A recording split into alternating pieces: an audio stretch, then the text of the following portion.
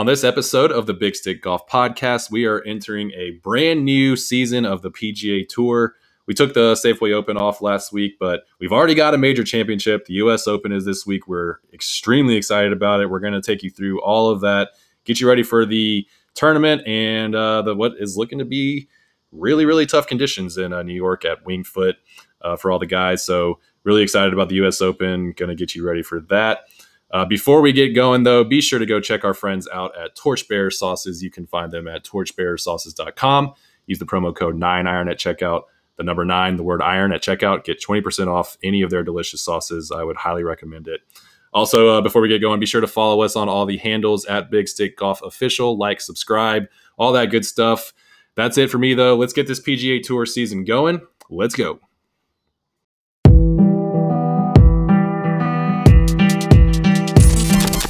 The return to glory. I mean, any tour event's a big deal to win, but to win a major is obviously another level. There it is! Can you believe it? Nick Faldo! Oh, man, that was so much easier than putting. I should just try to get the ball in one shot every time. Welcome to the Big Stick Golf Podcast.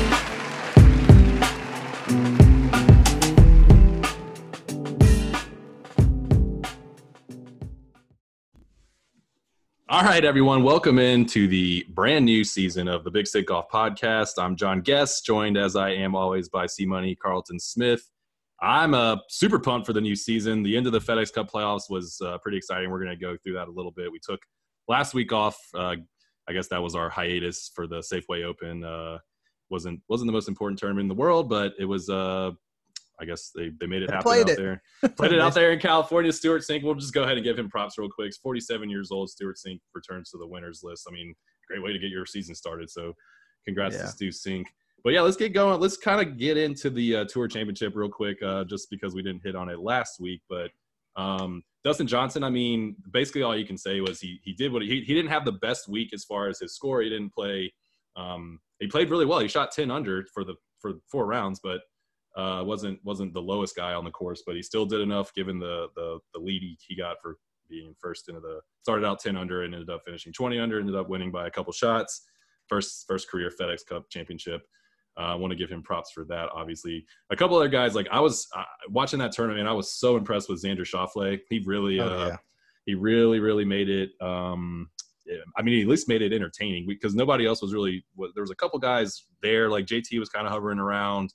But he was kind of up and down throughout the week. He wasn't really making big moves, but I thought legitimately on Sunday, I thought Xander Schauffele had a chance to win that tournament. But yeah, give me some of the takeaways you had from the Tour Championship, specifically with what DJ did and Xander and a couple of the guys that were playing well. But what did you kind of notice as that season wrapped up?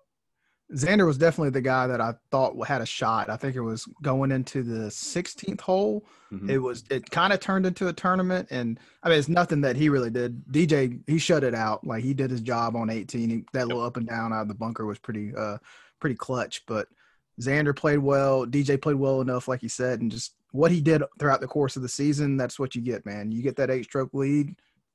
That's your prize, brother. Like I have to say I was a little bit extra impressed with I mean, of course, obviously DJ is incredibly impressive in all regards, but I was, the fact that Xander had made it a tournament by the time we got to those final stretch. For people that haven't been out to East Lake or aren't too familiar with the course, those at least until you get to 18, 15, 16, 17 are just incredibly tough holes. Brutal. 15 is that, I mean, it's a 230-yard par 3 and about 210 of it is over water. Just incredible. And when you're standing back there behind that tee, if you've ever been there in person, it's just incredibly daunting. You almost can't even tell that there's a green up there. So DJ comes up there. He's got a 2-shot lead. He's got to hit great shots throughout the rest of the round and to be able to hold him off, to hold Xander off. If he hits it in the water on 15, he's probably going to make double. Could save a bogey, but most likely going to make double. And then it's game on from there. Gets to 16. That's a tough hole. You have to drive it up a hill. Tough approach into the green. He had good shots there, made par. Got to 17. It's another tough hole, kind of a dog leg, and it's got a weird green. And then 18, obviously, if you hit a good drive, you've got a good chance to make birdie. But I got to give DJ props because, it was like DJ coast mode for 3.5 rounds, and then he had to kind of snap it into gear and really focus and hit those great shots. So that's kind of what I took away from that. we expected DJ to win. It was a good cap to a great year, but I was super impressed. I mean, he's done it before in his career, but I was just impressed to watch him really grit, grind it out and win that tournament by a couple shots. That kind of leads me into this at this point, like, where do we consider DJ among the all-time greats? He's obviously got probably another 15 years of his career. He's 36 years old, probably another 15 years to play, like, at least competitively enough to win tournaments on the PGA Tour. But we were talking earlier about kind of a good comparison for him is Phil Mickelson. So obviously he isn't quite there yet as far as the number of wins, the majors and stuff like that. But give me kind of your feel on what DJ's ceiling is and where his floor is kind of compared to the all-time greats. Because I think the ceiling floor is the thing that separates him from so many. Because out of the elite guys, you might honestly, right now, his ceiling is probably the highest out of anybody playing right now. Yep. And from what we've seen, definitely over the last couple months, but his floor, like, he's liable to shoot that 81, that 82, whatever comes out. And I get, like, maybe the comparison to Phil, it's not there with wins yet, obviously, but it's the unknowing of what you're going to get to and the elite level of golf he can play when he's on. I wouldn't be surprised at all if this guy won another 10 tournaments, 15 tournaments in between now and the time he retires. On top of that, maybe a couple other FedEx Cup trophies and a few other majors sprinkled in there. So, I mean, it's DJ, like, comparatively speaking, Phil might not get as much credit as he should get, but I mean, DJ is the same guy we were talking about before. Like, is he really underrated and valued for what how good as he's been on tour for his entirety of his career? So, I don't have that in front of me. I would like to compare where Phil was at when he was 36. I don't think. I know he won some majors, but I don't think, what was that, 14 years ago? So he won a couple majors after that age. So I honestly believe that DJ can get another 20 wins before he's in his mid 40s. If he's won a tournament every year he's been on tour for 13 straight years. If he can, I mean, that's another, if he continues that track and then adds a couple more wins per year, he could potentially eclipse Phil. That's where I think his ceiling is. I think he could finish his career with maybe a few more wins than Phil, maybe an extra major, but it's going to take a lot of work. Obviously, he's got to win 5 majors to pass Phil. Phil's got 5 majors. DJ has 1. So, that's obviously going to be one of his main goals. But I think that's a good comparison, though. I think that's the trajectory that if I was DJ, I would be trying to maintain. Those would kind of be my goals to get to the age of 50 where Phil's at now. You think about DJ as a golfer, too. Like, he's one of those first, I won't say first guys, but one of those first big name, quote unquote, athletes playing golf, too. Mm-hmm. Like, he's DJ at 36 or however old he is now compared to Phil's, like, body comp. Like, like, I don't think it was another. You see what I'm saying? Like, it was probably another, when Phil was 36. It was probably another 5-6 years before he was like, hey, I should get in really good shape, and then like try to be an athlete essentially. So I mean, and just listening to, I guess, after the win, he sees his wife, what's her name, Gretzky's daughter, and he's talking Paulina, and the announcer's talking about how this aura of DJ and what he is always this happy-go-lucky guy, but they were talking about how this meticulous he is about his practice routines and everything. So like, everything seems like it's come together. Maybe he hits his stride now. Like, this could be that stretch of DJ that's, oh my gosh, like, this is the dude that we've expected to see for the past decade or so. So that was one of the things they were really driving home on the coverage of the tournament was, wow, look, DJ went to the range again after his round. Yeah. Every day. They were like, everybody was like, wow, he does practice. Well, who knew? So that was funny, but I agree. I think he's I would think silently that he's probably got Phil's career, like, not literally, but metaphorically slapped up on the wall. And he's like, this is where I need to be by the time I'm 50. Obviously Tiger is in another echelon of winning and greatness, but Phil is Phil is already an all-time great. He's already a legend. He's going to go down as one of the best golfers of all time. Hell, he did it for 20 years before he even got in shape. So good Pudgy Phil. Exactly. Pudgy Phil was killing it, man. But good for him. I think that's really interesting. That's going to be something that I'm going to enjoy about golf for the next, we've been can Tiger catch Jack and stuff like that. But I like to see where these guys are going to go with their careers, especially, there's been inconsistency among DJ was kind of in the same category as Jordan Spieth and, Ricky hasn't really done much at all, but for a while it was like DJ, and he was talked about with these other young guys in the same kind of the same breath.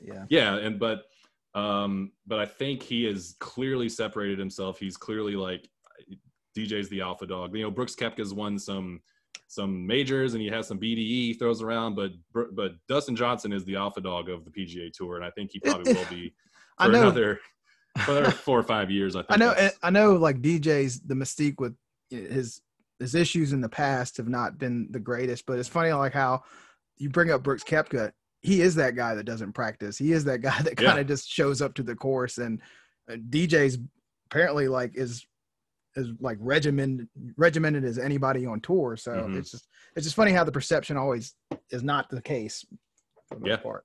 Yeah. It's interesting. Yeah. Absolutely. Well, let's real quick before we get into the preview of the US Open Major Championship, baby. Second week of the new season, we've got a major. If anyone wasn't aware, let me just recap this. And in the next calendar year, for the next 11 months, we're going to have 6 majors, 2 Masters, 2 US Opens, a full slate of the PGA Tour schedule, the full FedEx Cup playoffs. It's going to be, it was a crazy year because of COVID-19. Next year is going to be a little different, but it's going to be a awesome year, and we're getting it kicked off now with the US Open this week. But real quick before we get into that, let's go over the standings of our picks for last season. Keish ended up just destroying us. We'll just get through this real briefly. Ended up the season a lot of winners, 165 165 points. He picked 7 winners throughout the year. I ended up with 80, so less than half of that, and you had 75. Pretty rough one, but we're starting fresh. We're new. We're back. Brand new season, ready to go. Double points this week. Double points this week to get going. So we have a chance before the Masters and actually it's 2 months from now to kind of get a little bit of a lead if we make some good picks here. But yeah, let's start get into the preview of the U.S. Open. The course this year is Winged Foot Golf Club, the West Course. It's a par 70, 7,477 yards. There's probably not many courses in the world that are going to be a tougher test than this tournament. We were kind of going over some of the past tournament scores there. The infamous 2006 U.S. Open, the one where Phil Mickelson came in to the last hole with a 1-shot lead, and then he ended up double bogeying the last hole to lose to Jeff Ogilvy. That tournament, the winning score was 5 over. 5 over. There was nobody in red numbers. So this course is just going to be brutal. I'm really looking forward to it. I kind of like when they sprinkle in these tournaments, especially the majors, and the course is just set up to kick ass, and it's going to be a really hard test for these guys. But there's been a couple the PGA Championship in �97 was there. Davis Love won that. So there's a lot of history at this course, a lot of U.S. amateurs, past U.S. Opens in the 70s and 60s, and a lot of history here. But what can kind of give me, are you excited? Like, are you excited to watch a brutal test, or would you prefer easier course or lower scores, or kind of give me where you're at feeling as far as like how tough you want this course to be and what you want to see out of the guys as far as how much they're tested? I think I'm on record saying I like to see lower, but maybe that was in the vacuum of the Tour Championship with 30 dudes left playing for a big trophy and a lot of cash. Yeah. This is what it's for, man. Yeah, exactly. But you go into this thinking it's the U.S. Open. It's supposed to be hard. Like there's some places that you expect it to be this way, and everybody knows the rough is going to be high. It's going to be a premium to hit fairways all day, and not necessarily have to make a ton of putts, but at least keep yourself in the game. You can't find a way and make a snowman or a 7 or something on a hole and expect to contend at this course. So yeah, this is going to be one of those who's hitting good shots from 60, 70 yards, like who's making 10, 15 footers a little more regularly than the other guys, saving some pars, the occasional birdie. That's going to be the 100 yards and in is going to be just extremely crucial at this course. There's going to be a lot of guys pitching out. If you miss the fairway, you're most likely not going to be able to hit it towards the green. We posted something to our Instagram earlier at Big Stick Golf Official. It was just a video kind of a close-up of a guy just tossing balls into the rough from about, 3 feet in the air.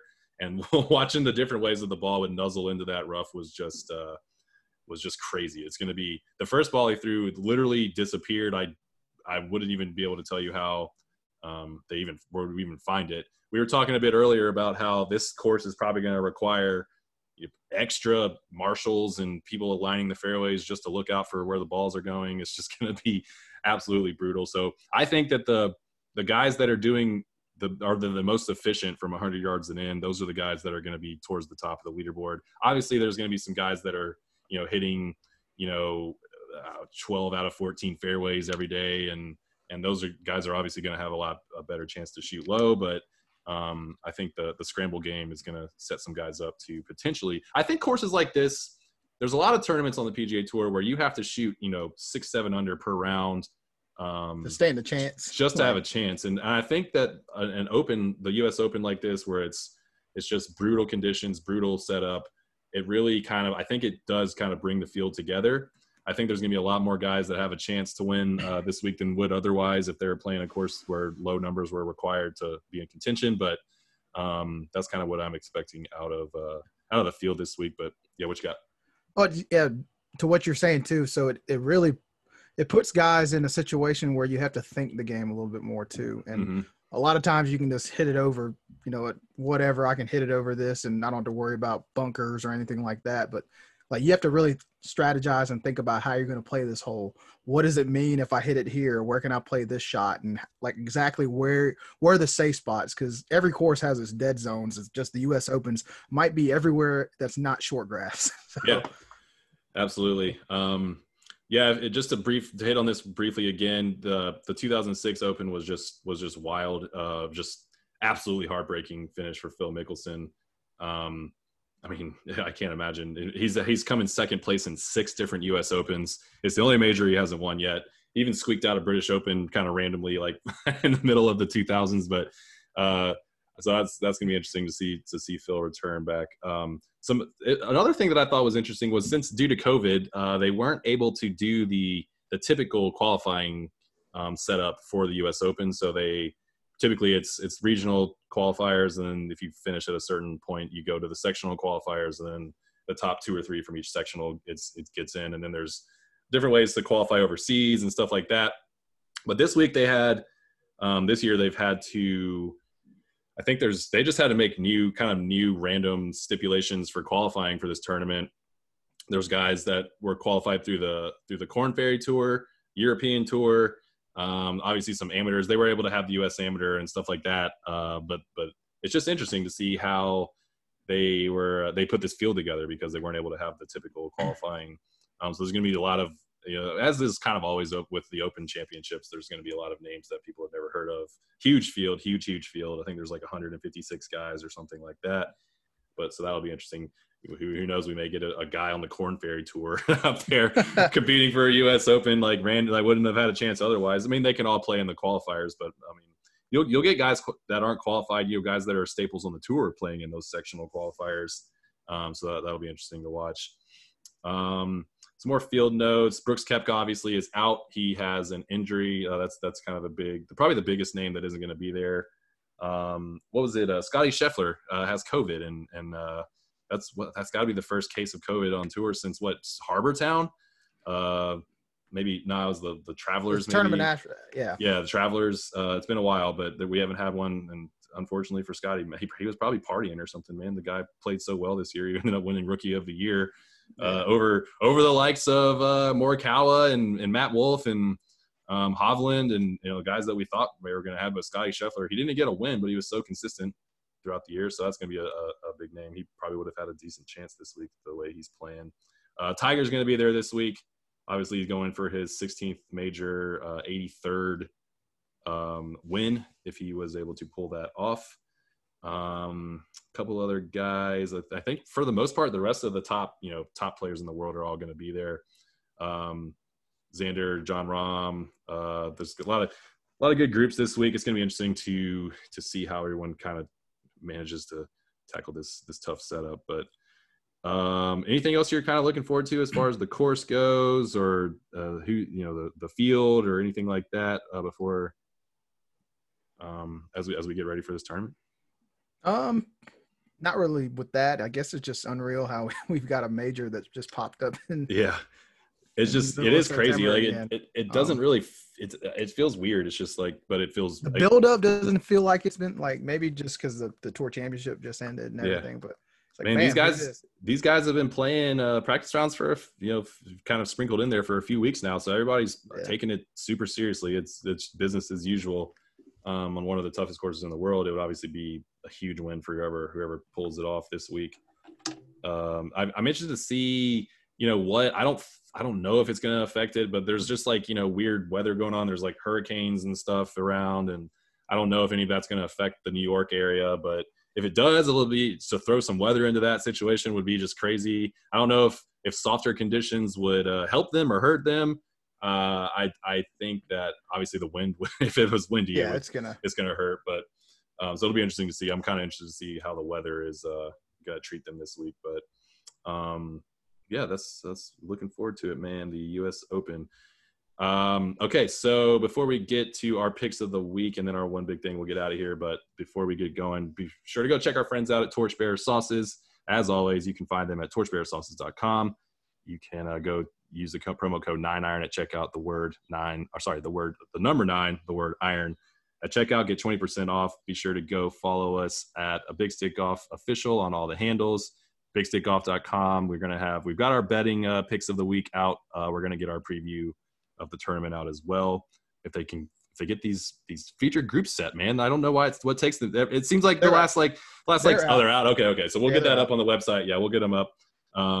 Look, there's a lot of good groups this week. I know I saw that Finau, DJ, and Bryson are playing in a group that's just like the bomb. I call them the bomb squad. I can't think of a group of 3 guys that probably go any further. Tiger, Morikawa, and Justin Thomas at 807. Finau, DJ, Bryson, Matt Wolff, Ricky Fowler, Victor Hovland. That's a good group. Awesome. Justin Rose, Rory, Adam Scott. A lot of overseas flair there. Paul Casey, Phil Mickelson, and John Rahm. Patrick Reed, Jordan Spieth, and Hideki. Webb Simpson, Jason Day, and Sergio round out the feature group. So you mentioned Jordan Spieth. Let's hit on him a second. He missed the cut at the Safeway last week. He played. I think he only shot like 2 under through 2 rounds. Maybe 4 under through 2 rounds. But he was. I don't think he was close to making the cut. That course was set up pretty easy. I mean, Stuart Sink won with he was 20 something under par. But Jordan Spieth, man, we've talked about this a lot lately. But do you expect anything out of him anymore? Is it I don't want to say is it over? He may potentially do something randomly, but do you expect him to get back to being a consistent staple as far as the guys that are going to be in contention on tour? Consistently, no. I think he's going to flash in the pan until I feel like at some point he's going to have to change something. Yeah. Whatever he's been doing, maybe it's a coaching change, maybe it's somebody on his bag change, maybe it's a lifestyle. I don't whatever he's been doing, something has to change. There's a variable in there that's not consistent enough for him because you see flashes of it like a lot of these guys we talk about every week, but it's bad when it's bad. It's like he's lost out there. Yeah, it's just insane to me that I can't think of a guy that who peaks when in their early 20s. Who without injury, it's just crazy. He was so good. He was so every week he was in contention it was probably for 3 or 4 years. But I mean, he won majors. He set the record for the Masters lowest score. He was lapping the field good. Yeah, he was winning tournaments by 5-6 shots. He was making bunker shots in playoffs. It was crazy. He was the best player in the world. And man, it's just maybe we'll see a 30 for 30 or about this or something one day, but I'm just interested in general, just what happened, why. I'm sure everybody is for a little bit, but it's just wild to see a guy who was so good at the age of 20, 21, potentially the best golfer in the world. I don't know if he ever got to the world #1 rankings and stuff like that, but to see him just be just so mediocre now, it's just wild.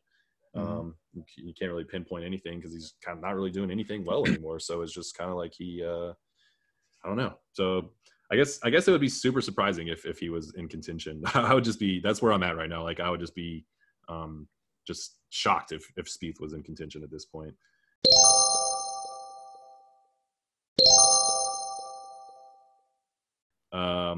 Okay, so let's get to our picks. Hopefully it's going to go a little bit better and be a little bit more parity this year than last year. But let's get so just to recap everybody, I've got the wrong note here, but we're going to do winners, sleepers, and there's a cut again. So we're going to be doing most surprising player to miss the cut.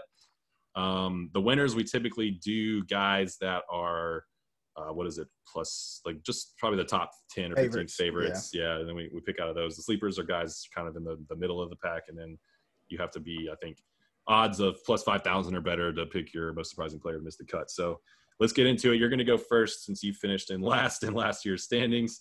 Sorry to bring that up again. I know it's not sitting well with us, but all right. So give us let's start out with your sleeper this week. I'm really going to think outside the box, and go with Jon Rahm. Whoa, big one. That's yeah. So I'm going to go with the second or third favorite in the field. He was a guy like he was a little bit of a roller coaster in the Tour Championship too, but he still kept making some things happen. He didn't quite make enough things happen. Made a few too many bogeys down the stretch there to really push DJ and Xander at that point, but. He can't really pick a better guy at this point. He's playing about as well as anybody in the world right now. That's a really solid.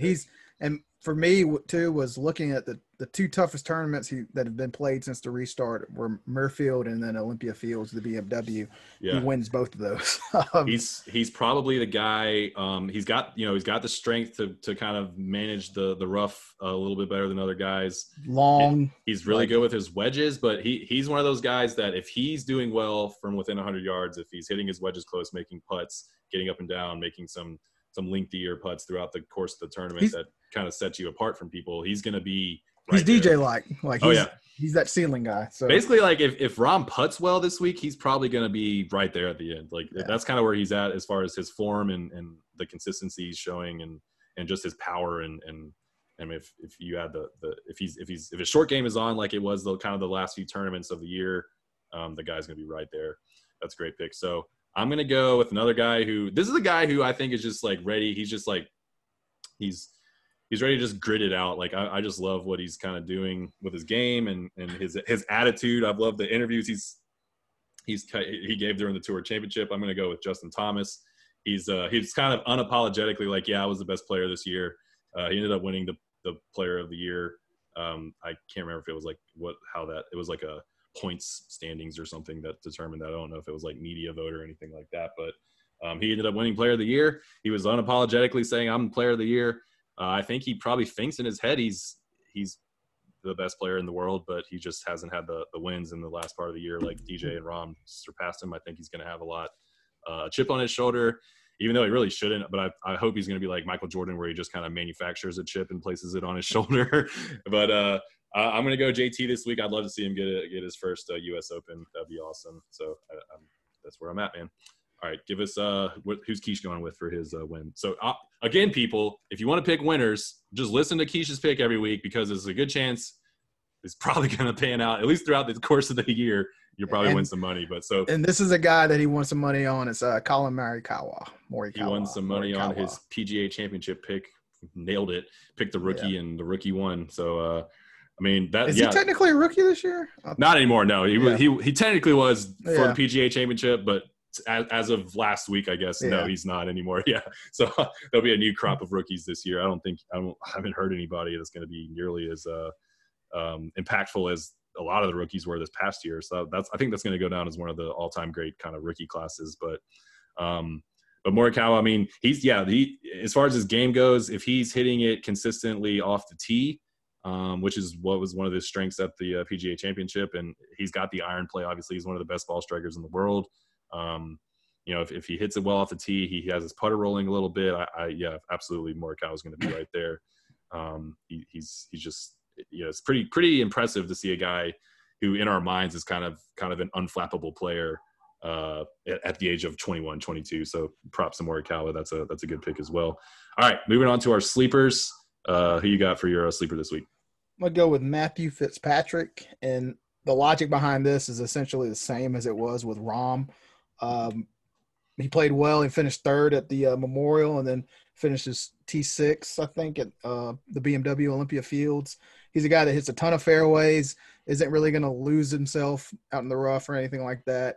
Plays relatively conservative, and when he's playing well, he's making putts. So I'm going to go with Matt.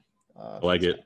Yeah, he's a guy that's super under the radar, but his odds to win are right up there with a lot of the kind of well-known staples of the tour. I think he's right there with like where Tiger and like Tyrrell Hatton, guys like that are. So that's a good pick. It wouldn't surprise me if he won, but it would still be a good sleeper pick. So I like that, Matthew Fitzpatrick. All right, my pick this week. It has no logic behind it. It is purely feelings. It's just what I want to happen. There's no science behind it. There's no reason why I think this is even possible. I'm going to go with my sleeper with the golden child, Phil Mickelson, just because I want to see it happen. I'm going to pitch you an idea for our one big thing before we go about Phil, but this is just a purely emotional pick. Phil Mickelson, sleeper this week. 50 years old, baby. Let's do it. He's in shape now. He's hitting bombs. His social media is on point. That doesn't really make any sense as far as winning golf tournaments, but who cares? Phil Mickelson, do it this week, baby. I want to get off to a good start this year for like an all-time great tournament. So Phil Mickelson, let's do this. So all right, give us Keisha's sleeper. Matthew Wolff. I like it. I don't know. Again, like this course, like it's gonna be interesting to see who it's suited for, who's kind of playing it well. When I think of Matt Wolff, I don't think of a guy who's necessarily going to be accurate enough off the tee, or maybe not quite as good with his wedges and short game yet. But he's a guy. He's a streaky player. If he puts it together, is really feeling it. Hits a lot of fairways and greens and makes some putts. Like, wouldn't surprise me at all. Yeah, he's a guy that has shown that he can really tear it up when he's feeling it. Maybe a little less consistent than some of those other rookies like Morikawa and Hovland and Scotty Scheffler and those guys have been, but he's a guy, his ceiling is up there. So I like that. That's a good sleeper pick there. Okay, so let's move on to our biggest names to miss the cut. Who you got this week? I probably have the biggest name. I'm going to go with Tiger Woods. And my heart. It sucks to say, but it's weird to be at the point where I feel like I have to see it with him. And just I know all the talk with the back end of the last season was, he's gearing up for the U.S. Open. He's gearing up for the U.S. Open. I don't know if there's a lot of gearing up for this place. Like, it's kind of it's one of those deals where if you're not playing well, you're not playing well. If he ends up bad off the tee like he has been and struggling with his iron play, which is especially going to be tough through about a foot of rough this week, I don't really see him playing well this week. Yeah, I think there's a good chance we're going to get a lot of interesting Tiger scrambling highlights this week. He's going to be hitting some crazy shots out of those. He's going to have to showcase it this week. Yeah, and I honestly, like, I don't, but he's probably going to win because I picked him to miss the cut. Yeah. Back in the day, well, I would love that. So I like it. Just take one for the team.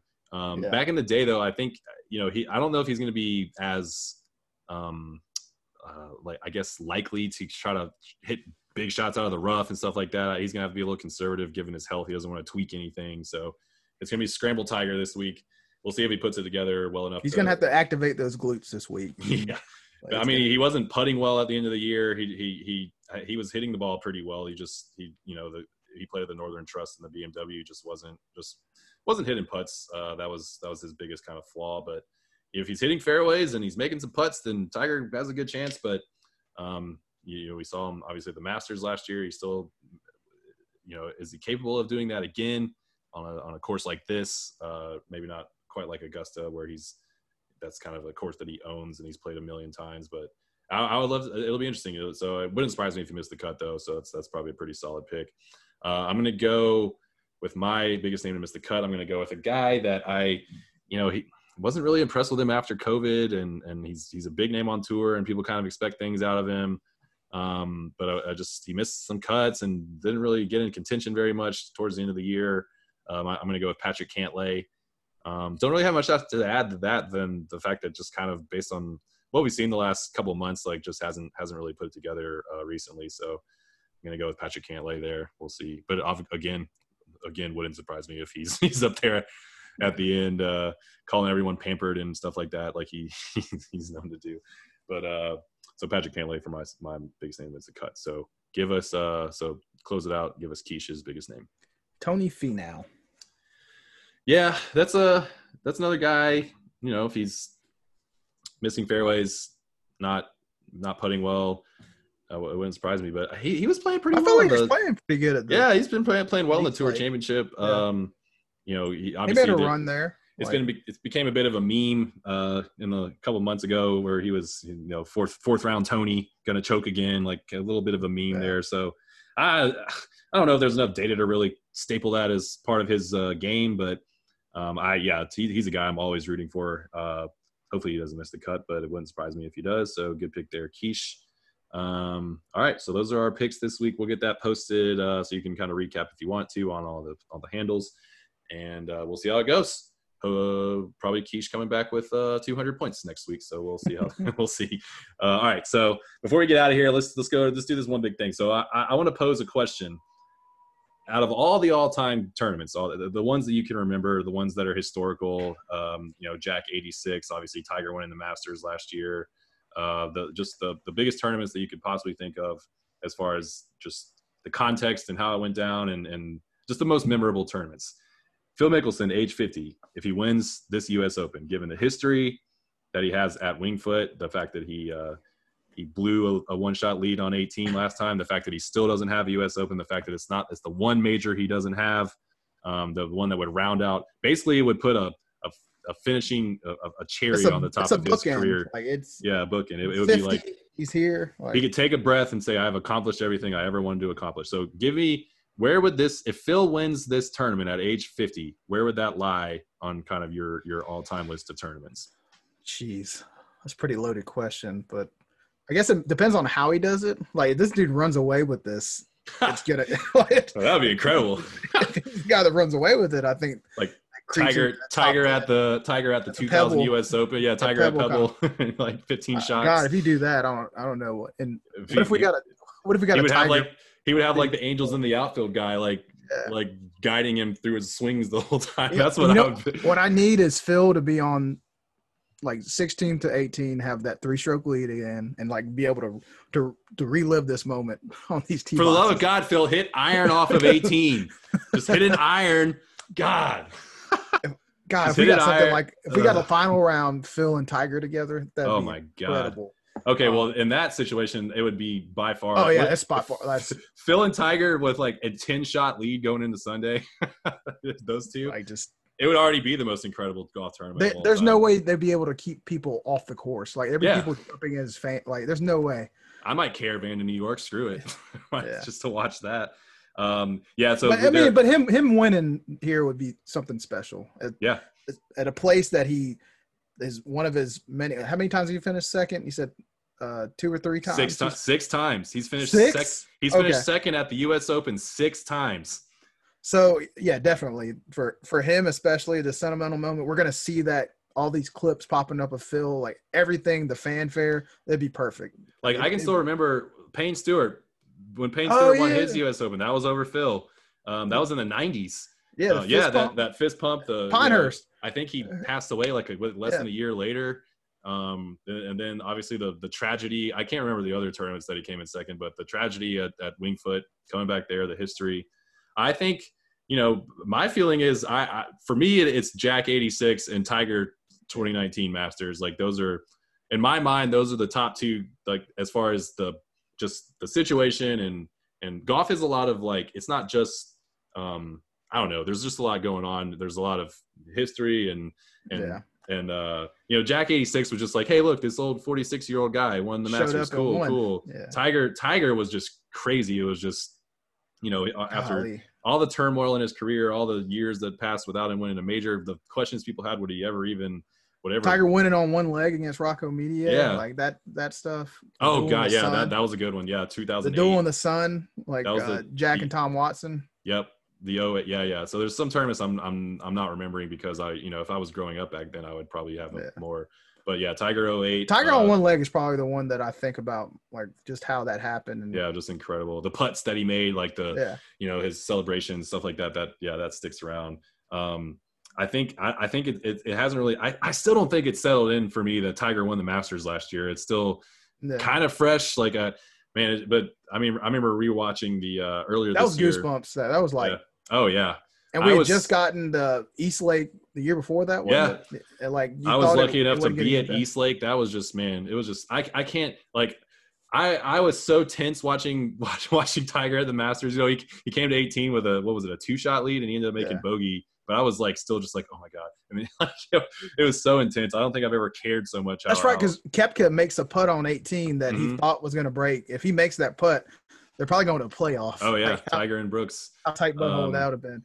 Oh yeah. So I mean, I think this would be right up there with Tiger and Jack's Masters wins. This was so devastating. The year that Tom Watson almost won the British Open. He went like a triple on 18 or something. Oh, yes. Yeah. And then I think he got into a playoff because of that.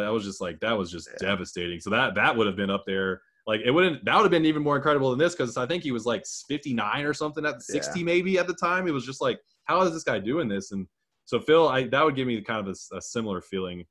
Phil's obviously still, you consider him like he's not old yet, but he's, it's just like given the history, given the fact that he's 50, given how tough this course is, how it probably doesn't really suit his game at this point anymore. Yeah, it would just be an incredible display. And he's going to be playing with some absolute killers too. Yeah. Like you've got DJ, JT, John Rahm, even Rory's lurking. There's a lot more guys in the modern all over the place. Yeah. A lot more guys in the modern game are capable of winning a major. And so it would just make it that much more incredible. That's what made Tigers win even more incredible last year. So I would put it up there if Phil can, even if he's in contention. I think this is going to go down as an all-time. Even the fact that there's no fans, that would be just how disappointing would that be if Phil won? I need Phil to like be leading after round one. Like how great would that be? That would just be Phil's out there just incredible. 2-3 strokes. This Sunday we could potentially have Phil competing in the U.S. Open, NFL Sunday, got NBA playoffs. Oh yeah, man, we got what a time, man. This COVID sucks, but it's. I don't know. We've got a lot of sports to watch right now, so it's interesting. But but that was my one big thing. I think if Phil is in contention, if that qualifies as a one huge thing, I think one huge thing. There we go. Yeah. The hugest thing. Huge. I think it'll go down as one of the all-time great tournaments. But even though there's no fans, which is disappointing. But that's it. That's it for us on the Big Stick Golf Podcast. As always, much appreciated. Thank you so much for listening. Before we get going, be sure to follow, like, subscribe, all those good things on our handles, Big Stick Golf Official. We're going to get the preview article up here shortly. We'll also we've got the betting picks up, so go check that out if you want to win some money. We've been pretty good, man. We've been picking some killers the past, since COVID came back, or since the tour came back from COVID. So be sure to go check that out. Get your picks in. That's it for us, though. Enjoy the U.S. Open. We'll be back next week, recapping all of this, getting you ready for the upcoming schedule before we get the Masters in a couple months. But thank you again for listening. That's it for us. So long. Good night.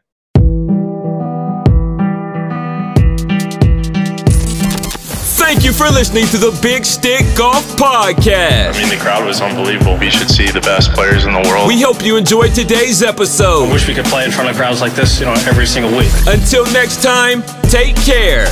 Arnold Palmer is the Masters champion of 1960. He has birdied